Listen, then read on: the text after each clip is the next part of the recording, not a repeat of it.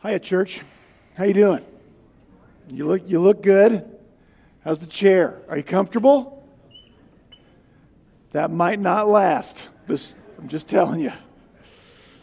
Fair warning. This on the screen, that is not James Butler Bonham. But apparently it does look a whole lot like him. You see, James Butler Bonham was one of the men who died defending the Alamo in that famous battle in San Antonio. And according to the Alamo's Historical Society or records, I forget what it's called, this portrait was hung by James Butler Bonham's family at the Alamo. And it had an inscription that explained that this is actually James Butler Bonham's nephew, who bore a striking resemblance to his uncle, James Butler Bonham. And his family wanted that portrait hung there to give people something of an idea of the image, the picture of this man who died for freedom. Now, there are also no known pictures. There were no known pictures of James Butler Bonham, so they had to hang a picture of his nephew there. There are no pictures of Jesus. But God has left something down here to let the world know what he looked like. Do you know what that is? It's us. We are supposed to be the picture of Jesus to the rest of the world. But what's that look like? Where we're at in our walk through the book of Galatians, Paul, he spent about 2/3 of this letter defending the gospel of Jesus Christ. That we are saved, we are justified, we are declared righteous by God, by a gift of God's grace. Those who believe that when Jesus died at the cross, what was happening is the punishment you deserve and I deserve for our many sins went on him. He was punished. The wrath of God that should be stored up and aimed at us was dumped on him, and there's none left for us. And then Paul has since said, now we've been set free from the punishment we deserve, from the wrath of God. We've been set free to love others, not trying to earn a declaration from God that's already been given. So Paul has defended the gospel that we're saved by grace through faith, not from anything we do. But now Paul has transitioned to telling us, what does this Christian life look like? Like, what should we look like that's different from the rest of the world? Well, we should look like Jesus. I mean, not physically, but interpersonally, emotionally, behaviorally. But what does that look like? Paul started telling us last week about this dichotomy, this battle that rages inside of each Christian. Here is the battle of your life if you are a Christian. It's the battle of your flesh versus the Holy Spirit. If you're a believer in Jesus Christ, you've been indwelt by the Holy Spirit of God. And the battle for control of your life is the battle of your flesh versus the Holy Spirit. Paul told us to live by the Spirit, and you won't carry out the desires of the flesh. Because you see, the Holy Spirit who lives in you, if you are a believer in Jesus Christ, the Holy Spirit is crazy about Jesus. The Holy Spirit exists to make a big deal out of Jesus. To make those he indwells look like Jesus. To lead others toward Jesus. To glorify Jesus. Make much of Jesus. My flesh, on the other hand, is crazy about me. And your flesh is enamored with you. Your flesh wants to make much of you. It wants to make you impressive. My flesh wants to make me successful. Wants to make other people recognize, look at, pay attention to me. That's the battle. Who's the point? My flesh tells me the point is me. The Holy Spirit within me tells me the point is Jesus. Because the main problem with our flesh is our flesh wants to be like God. Now, you might want to stop me there and say, hold on a second, Maxwell. I don't want to be like God. To which I would respond, your flesh does. It does. And I can prove it to you. Because your flesh wants some things to be true about you that's only true about God. Your flesh wants to be autonomous, independent. No one can tell me what to do. But only God is autonomous. Only God is independent. Only God is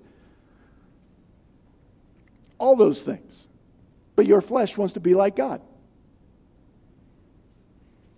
Your flesh wants to be in control. You want to control what you get, what you have, what you do. You want to control what happens to you. And we live inside this illusion of our control. But only God is in control. He's sovereign. But we want that. Why? Because our flesh wants to be like God. Your flesh thinks it knows what's best for you. But the Bible tells us God is the one who has told us what is best for us. But we think we know. Why? Because we want to be like God. Your flesh wants you to be about you. Your ambitions, your recognition, your pleasure, your desires. Here's what we want the Christian life to be. I want to pursue all those things, my ambitions, my goals, my desires, my pleasures, but I'm going to try to be good while I pursue those things. That's not the Christian life. Because, do you know that's trying to be like God? Because only God can pursue Himself, His desire, His pleasure, His glory, His recognition, and actually be good. Our flesh wants to be about us. The Spirit within us wants to be about Jesus. That's the battle. Now, how do we tell? Is there a way? Is there like a litmus test where we can look back on our day and say, which one was controlling me, my flesh or the Holy Spirit? Is there a way to tell? There is. And Paul's going to tell us about that in Galatians chapter 5, verses 19 through 26. This is how to tell, what's our operating system that's controlling, that's running the platform of our mind and our heart? Is it my flesh or is it the Spirit? It's one of the two things. How do we tell? Let's read our passage and we'll go through it. Verse 19, Paul writes, "Now the deeds or the activities of the flesh are evident or obvious. They are immorality, impurity, sensuality, idolatry, sorcery, enmities, strife, jealousy, outbursts of anger, disputes, dissensions, factions, envying, drunkenness, carousing, and things like these, of which I forewarn you, just as I have forewarned you, that those who practice such things will not inherit the kingdom of God. But the fruit of the Spirit is love, joy, peace, patience, kindness, goodness, gentleness, and self-control. Against such things there is no law. Now those who belong to Christ Jesus have crucified the flesh with its passions and desires. If we live by the Spirit, let us also walk by the Spirit. Let us not become boastful, challenging one another, envying one another. There's our passage, and we start in verse 19, where Paul gives us sort of the bad list, the list of what he calls the deeds of the flesh. Paul starts by saying the deeds, the works, the behaviors of the flesh, he says, are evident or they're obvious. Here, from this list, it's obvious that my flesh is in control when I look like this list. Makes it obvious. Now, before I go through the list a little bit, I want you to know this isn't a complete list.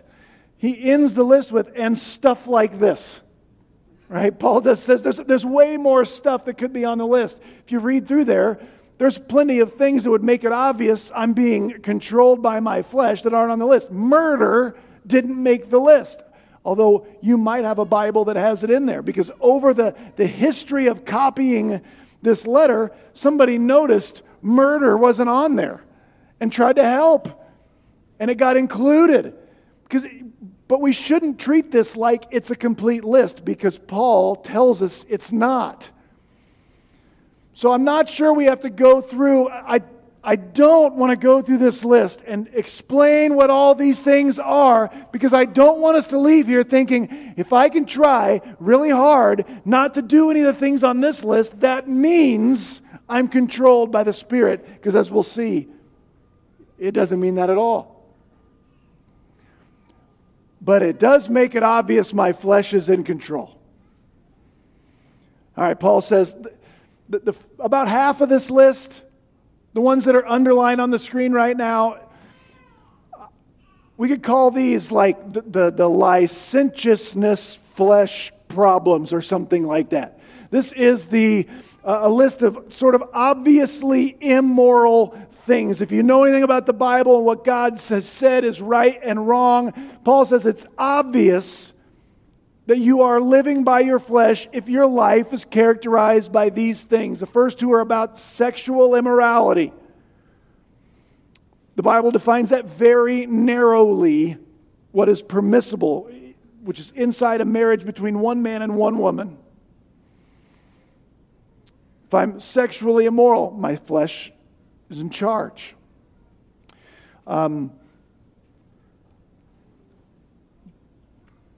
The next one. This one says sensuality. This translation, your Bible might say depravity. Debauchery might be your translation. Those are probably better translations for this word.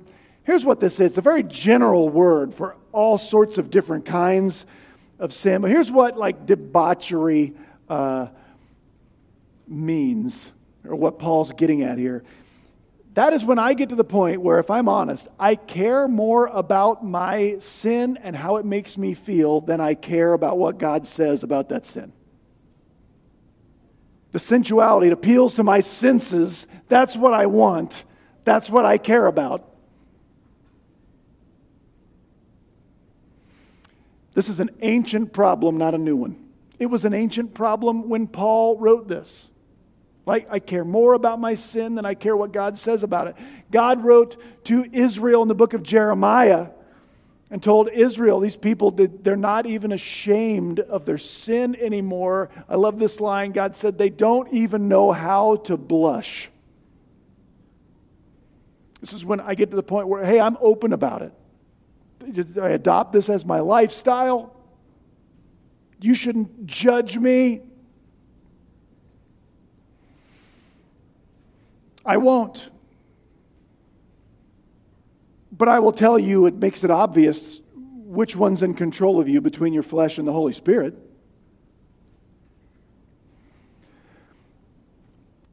Idolatry is not just when I bow down to some kind of statue or I pray to some different god. Idolatry is basically when something else has become ultimate in my life and sort of calls the shots.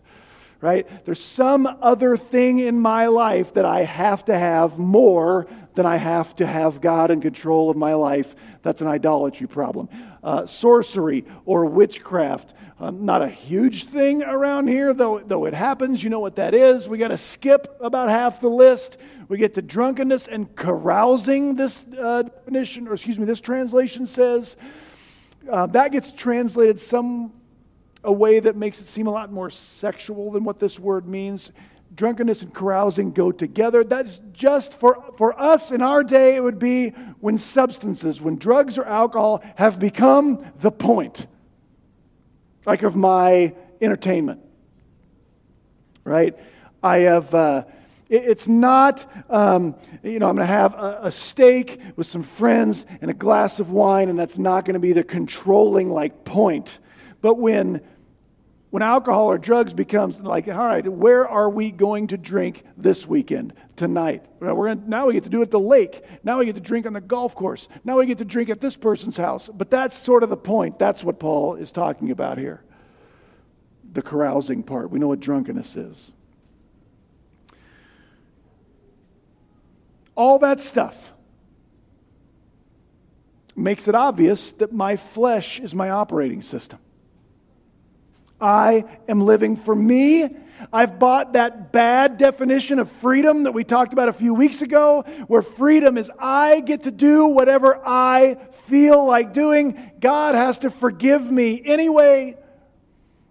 And we debunked that a couple of weeks ago. You can go back and listen to that sermon, but that's not freedom.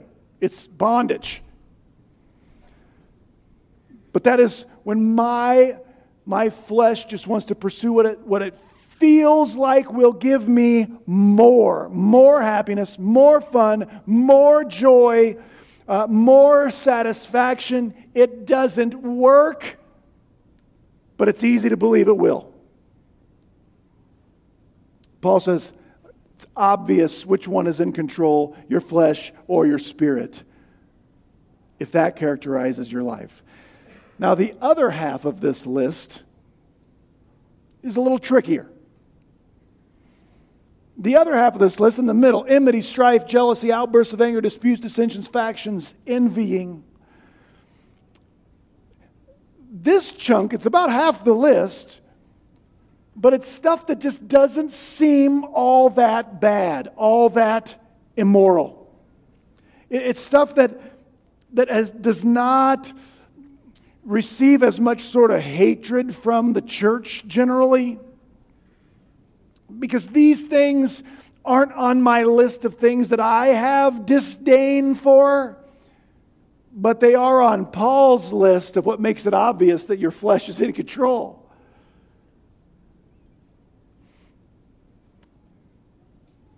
Within this, a lot of these words, the reason they make it obvious my flesh is in control is because a lot of these words, these describe things that I will do when what I really want to do is sort of raise me up in comparison to someone else whom I put down or lower. I must increase, they must decrease.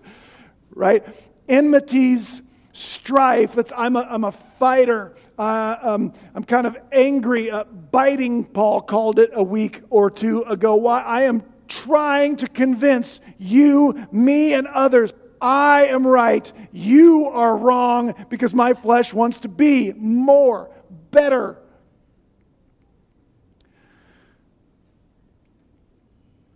Same thing for dissensions, factions. That is when not only do I want to win over you, I want to convince other people to side with me against you.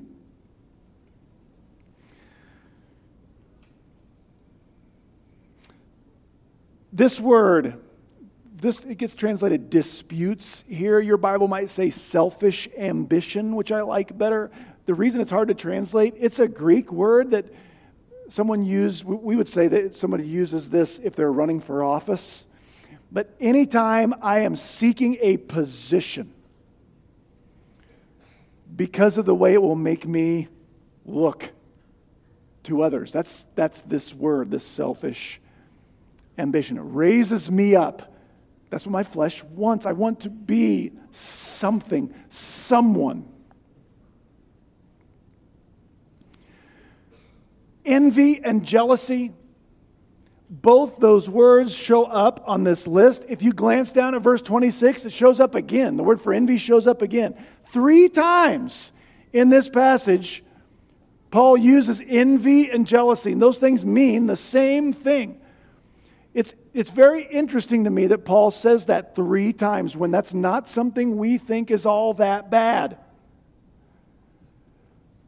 I don't think Paul had forgotten he'd written it twice already. Here's why this envy and jealousy makes it obvious that my flesh is like my operating system. My flesh is in control.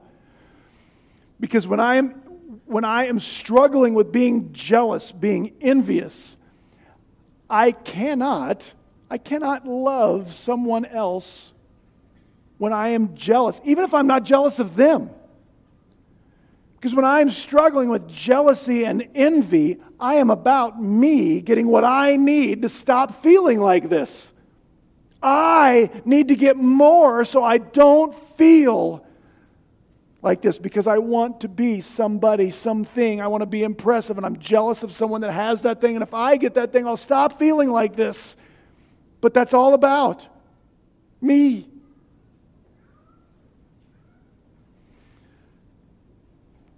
As I mentioned last week, it is also, envy and jealousy is also me telling God, you are misusing your sovereignty. You're not doing a very good job handling your sovereignty right now, or else I would have more of this or that I want. Outbursts of anger make it obvious that I am controlled by my flesh. Folks, it's pretty easy to convince ourselves. It's maybe easy to convince 1 or 2 others who you are close to, but it's that my outbursts of anger are actually righteous. We even use the term righteous anger. But we cannot scratch it off this list. You know what Paul is saying about your outbursts of anger and my outbursts of anger? It makes it obvious that my flesh is what is in control. I'm not being controlled by the Holy Spirit. We can try to convince ourselves in all kinds of ways. One of my favorites is we like to use, you know the story in the Gospels where Jesus went in the temple and he got angry and he overturned tables and he drove out some people who were misusing his house, right, to make money. Sometimes that one gets thrown around. See, Jesus got angry. So what? That gives you and me license to say terrible things to someone I'm biblically mandated to love. I should tell myself this: when I get to be God, I can run people out of the temple that no longer exists. That's the only way I should use that example for myself. Family, I want to tell you, my outbursts of anger just means my flesh is in control of me. And I want to tell you that's true about you too.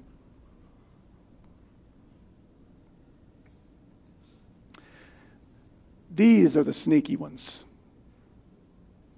In fact, many of us have read Galatians in our, if you do the Bible through a year thing, you don't even remember these things are on the list. You know why? Because they're the ones you struggle with. Me too.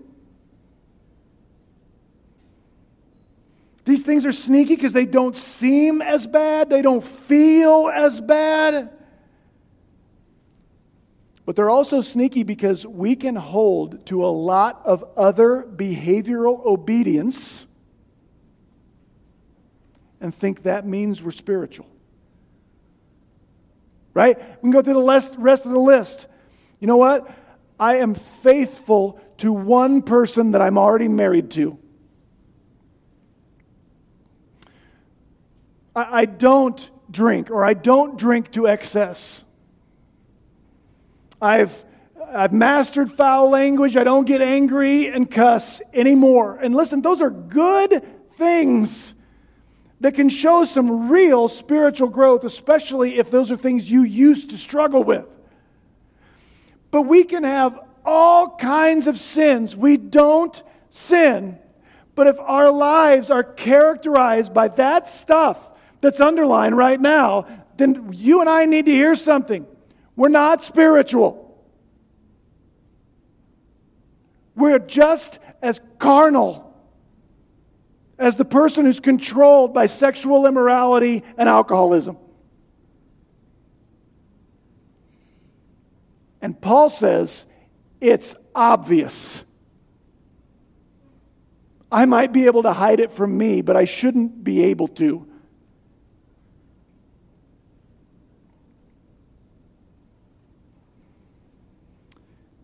And then Paul says something mildly terrifying. He says, I forewarn you, just as I have forewarned you before, Galatians. We've talked about this before. He says to them, those of you who practice such things will not inherit the kingdom of God. Now, here's what that cannot mean. It cannot mean if you do or have done or struggle with some of the stuff on that list, you're not going to heaven until you quit it. Because Paul spent the first 2/3 of this book disproving that very thing. So what's it mean? Some people try to get around it saying, well, those of you who continually do it. I don't think that helps very much, if we're honest.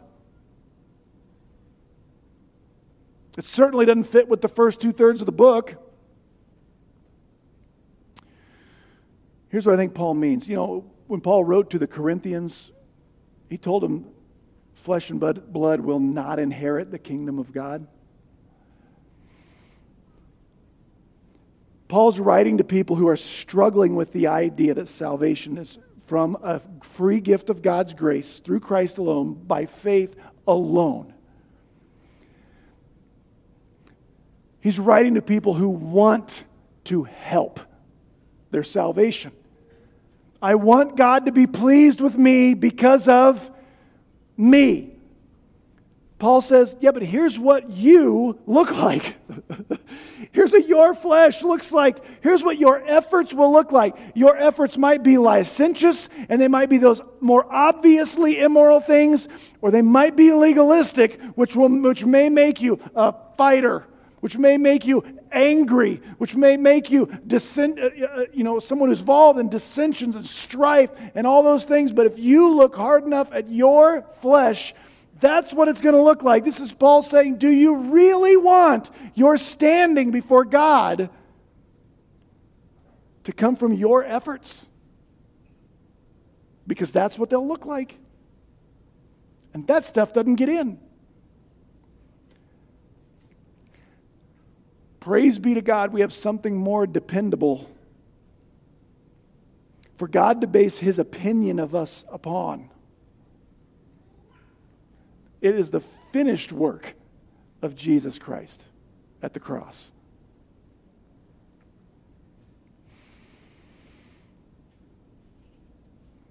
Now, that being said, if your life is characterized mostly by that stuff and it's devoid of the stuff we're going to talk about next, please ask yourself some very serious questions. Starting with this one, what do I believe about Jesus, about God, about the Bible, about what He says is best for me?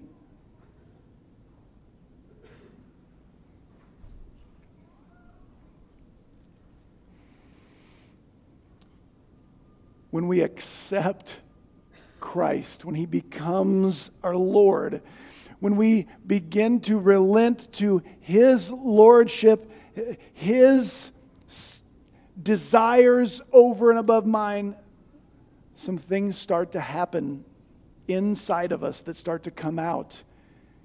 And Paul calls that the fruit of the Spirit. When we believe in Jesus Christ, when we relent to the Spirit's control, we change. We change. And some heart positions, some qualities start to come out of us. And before we look at this list, I just want to look at what Paul calls it is the fruit of the Spirit. If you compare that to the previous list that was just on the screen, Paul called that stuff the works of the flesh, the activities. He calls this fruit. Here's the thing about fruit, and Paul uses a metaphor here intentionally. Here's the thing about fruit. It's kind of a miracle, if you think about it. Like, fruit just sort of happens. I love peaches. It's the right time of the year for Lions Club peaches. If you're in the Rotary or whatever, I'm sorry that I like the peaches. Here's the thing about a peach tree. The idea that tree, like, it's hard. You can't really eat it. But you just wait, and all of a sudden it produces this magnificent peach. It's incredible. It's miraculous. And the thing about a grower of peaches, the only thing he or she can do is sort of have the right kind of tree in the right conditions and wait. You can't manufacture a peach, right? We can't make them. That's why Paul calls this stuff the fruit of the Spirit. Because it's not a list of stuff you better start trying to do. It's a list of stuff that happens when the Holy Spirit becomes our operating system. It's what happens. And pay attention also, it's called the fruit of the Spirit, singular. The previous list was the works, and there's lots of different works. It's not even a complete list. But there's some symmetry to this list. This is the fruit, the whole thing. This isn't a menu. When the Holy Spirit is my operating system, when I am submitted and He is in control, all that stuff will just start coming out of me. It's what He does. And it's a miracle too. Listen, in those precious moments when I am patient, it's a miracle. It's not, way to go, Maxwell. It is, the Holy Spirit is a miracle worker. But this isn't a menu. We don't get to say, you know what? I am the variety of Christian that grows. I grow faithfulness and self-control pretty good. But I don't do patience. I don't do kindness. That's just not me. I'm not that variety of tree. Baloney. The only kind of tree there is in a Christian that grows this kind. The only condition for that growth is you and me submitted to the Holy Spirit who is within us. And this stuff starts to appear. And one other thing about fruit, it is supposed to be enjoyed by other people. We also don't get to say, I have this stuff inside. Well, peach trees don't eat their own peaches. They grow them for others.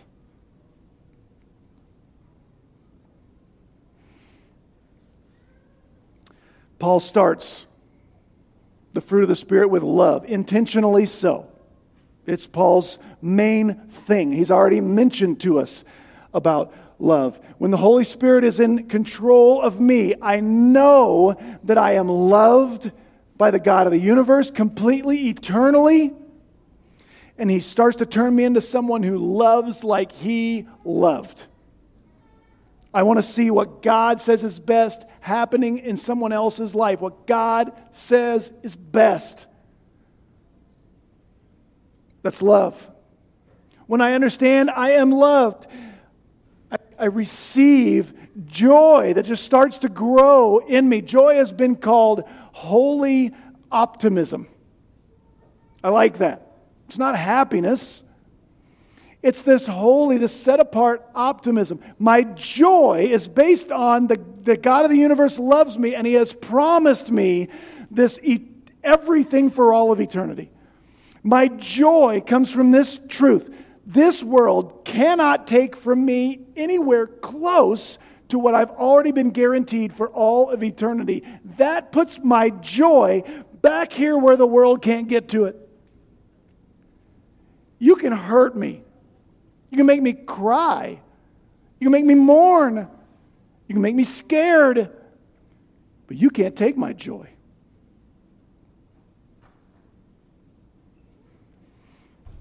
When I understand I am loved, when my joy is where it's supposed to be, in my living hope, Peter calls it, the result of that is peace. We all want all these things. We all want peace. We just have some terrible ideas of what it would take for us to feel it. The Christian's peace, sense of peace, shalom, well-being, is not dependent upon his or her circumstances, but the love with which we are loved and the joy that the world can't get at. That's what gives us our peace. We think there's some things making me unhappy, and if I can control those, if I can change those, if I can get away from those, if I can manipulate those, get them the way I want, I'll finally feel some peace. No, you won't. No, you won't.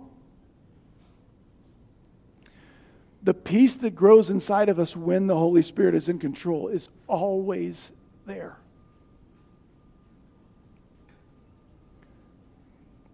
I can probably skip patience because none of us have any problems with that one. Except some of you have grown impatient with the length of this sermon already. Why does the Holy Spirit being in control of me make me more patient? Because I'm walking with the God of eternity. I'm being held by the one who lives outside of time.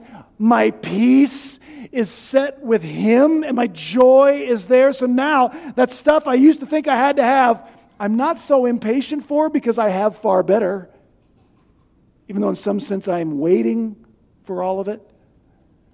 Also, the way I've been loved is by a God who's been incredibly patient with me.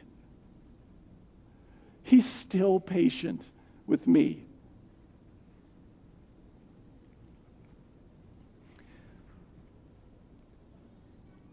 We know what these next things are. You know what it means to be kind, good, faithful toward God and toward others with whom you are in relationship. Gentle, self-controlled. We know what they are. When I am walking with the Spirit, when I'm not controlled by my own flesh, like this seems so elementary. It's like so first day of Sunday school and kindergarten. But when the Spirit's in control of me, I'll be kind. Like, I'll be nice.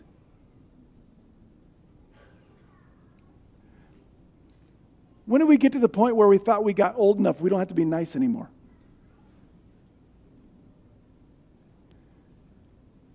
We'll be gentle. Where did we get the idea that standing up for God means I'm kind of a jerk? Online too. We go back another slide. That just shows obviously who my operating system is, and it's me.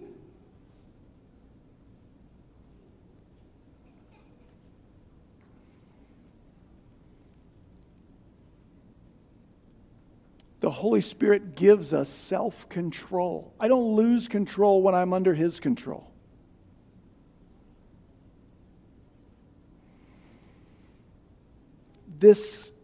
this is what the portrait of Jesus Christ hanging in our hearts is supposed to look like.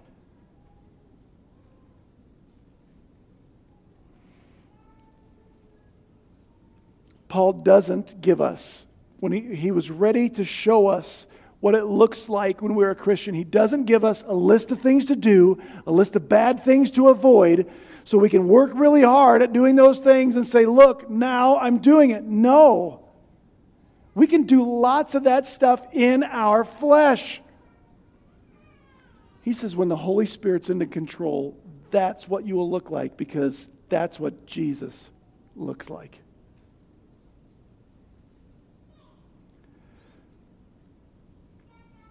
Family, I care about you enough to say this. You can serve in a church. You can serve your neighbors. You can serve in the community. You can do lots of good things. But if your heart, if your attitude, if your words, if your behavior aren't characterized by these things, you need to hear something. You're not spiritual.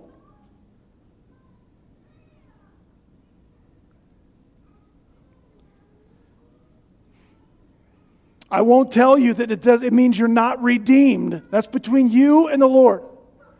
But I will tell you it's obvious you're losing the battle with your flesh. And you don't look like Jesus. And you're not standing up for Him. You're standing up for you.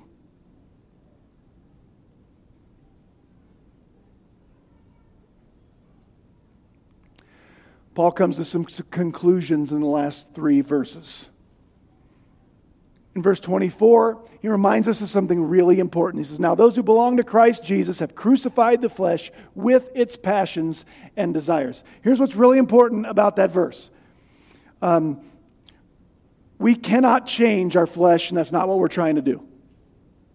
We're not here trying to whip our flesh into shape. We're not here trying to change, control our flesh. We're trying to crucify it. Kill it, bury it, and turn over control to the Holy Spirit. Maybe the most important verse in the whole book is this one. This is like the theme of the whole book. The main idea, Paul says, I've been crucified with Christ, so it's no longer I who live, but Christ who lives in me. The life which I now live in the flesh, I live by faith in the Son of God who loved me and gave Himself up for me. That's still what he's talking about today. Do you see how? Paul says, those who are under control of the Holy Spirit, we've crucified the flesh. We were crucified with Christ, so that now the life I live, it's no longer me living by my efforts. It's the righteousness of Christ showing toward God. I get His record of righteousness, and now the life I live in this body I have is just won by faith in the Son of God. He loved me. He gave Himself for me. I love Him back. I want to give myself to Him. It's what's best for me. That's the whole thing. And when I do that well, I will look like the fruit of the Spirit. Verse 25, he says, I know most of our translations have the word if first. I would translate that since. Since we live by the Spirit, then let's walk by the Spirit. Since it is true that after I believed in Christ, I was eternally righteous. This is the old Lincoln Berean slide we looked at months ago. My life is sealed with Christ on high. Right? I've been sealed with the Holy Spirit inside my body, my soul. Since that's true, then let's live like that. Let's walk by the same Spirit who saved us. That's what's best. Brief time out here. I want you to answer this for you. Do you believe you are redeemed? You're saved? Do you believe that when Jesus died on the cross, He died under the punishment you deserved in your place? Do you believe that can be true no matter what circumstances you are living in? Is that true about you in the circumstances you are in, no matter how painful, rough, terrible it is? Is that true? If it's not true, please see me about what that means. I don't have time right now, but I want to talk to you. If that's true, do you believe you have been indwelt with the Holy Spirit who lives in you no matter what situation in which you are living? Is that true? Yes. So now, answer this one. Should that same Holy Spirit be bearing His fruit out of your life in the circumstances and situations in which you live? The answer to that's yes. I don't get to say, I don't look like that because, and then point at someone else. No one else is stronger than the Holy Spirit of God. The only thing that can choke the fruit of the Spirit out of my life is me giving my flesh the reins. And finally, he returns to that list of the works of the flesh. Don't become boastful, challenging each other, envying one another. Why? Because it means I'm in my flesh. It will choke out the crop that God wants to grow from my life. That is the lust of the flesh. How I want to be like God.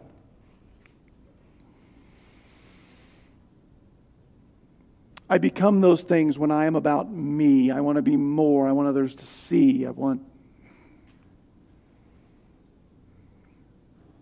Let's finish right here. What is it?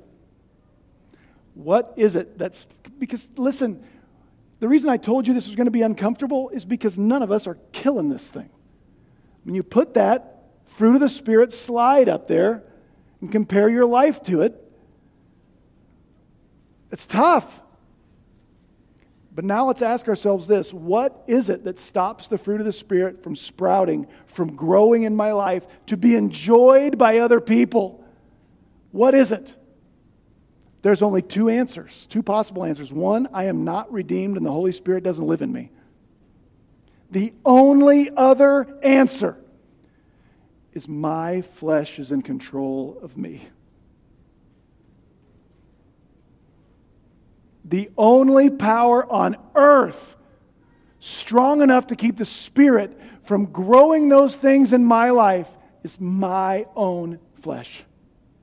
It's not my wife's flesh. It's not my boss's flesh. It's not the government. It's me. When the Spirit's in control, I'll be loving. I'll be kind. I'll be at peace. I'll be patient. I'll be faithful, gentle. I'll be in control. I won't have those outbursts of anger. And if that's not what is consistently proceeding for me, then I need to fight the actual battle I need to be fighting, which is the one with my flesh that stands against the Holy Spirit.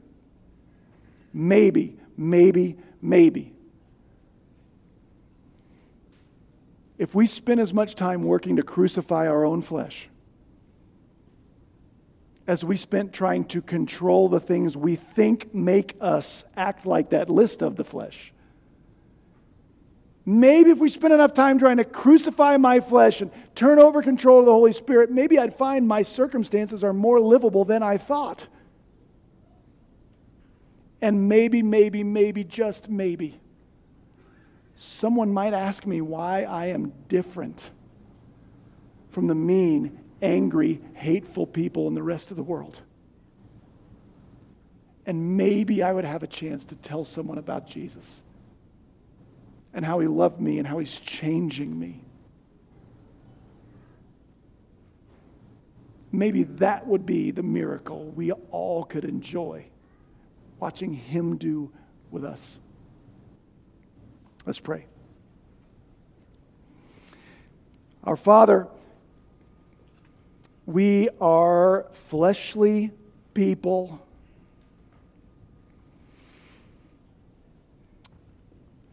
But we have a desire to be people of the Spirit. God, as we've been convicted, have been hurt, have been pained by your word this morning, encourage us, Lord, that your love for us has not waned, and you want to help.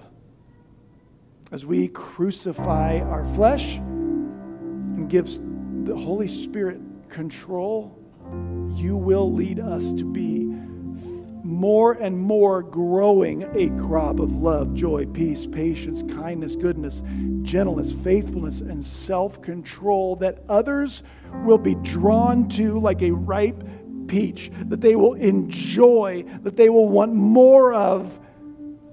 And that is the portrait of Jesus Christ that is to be hanging in our hearts.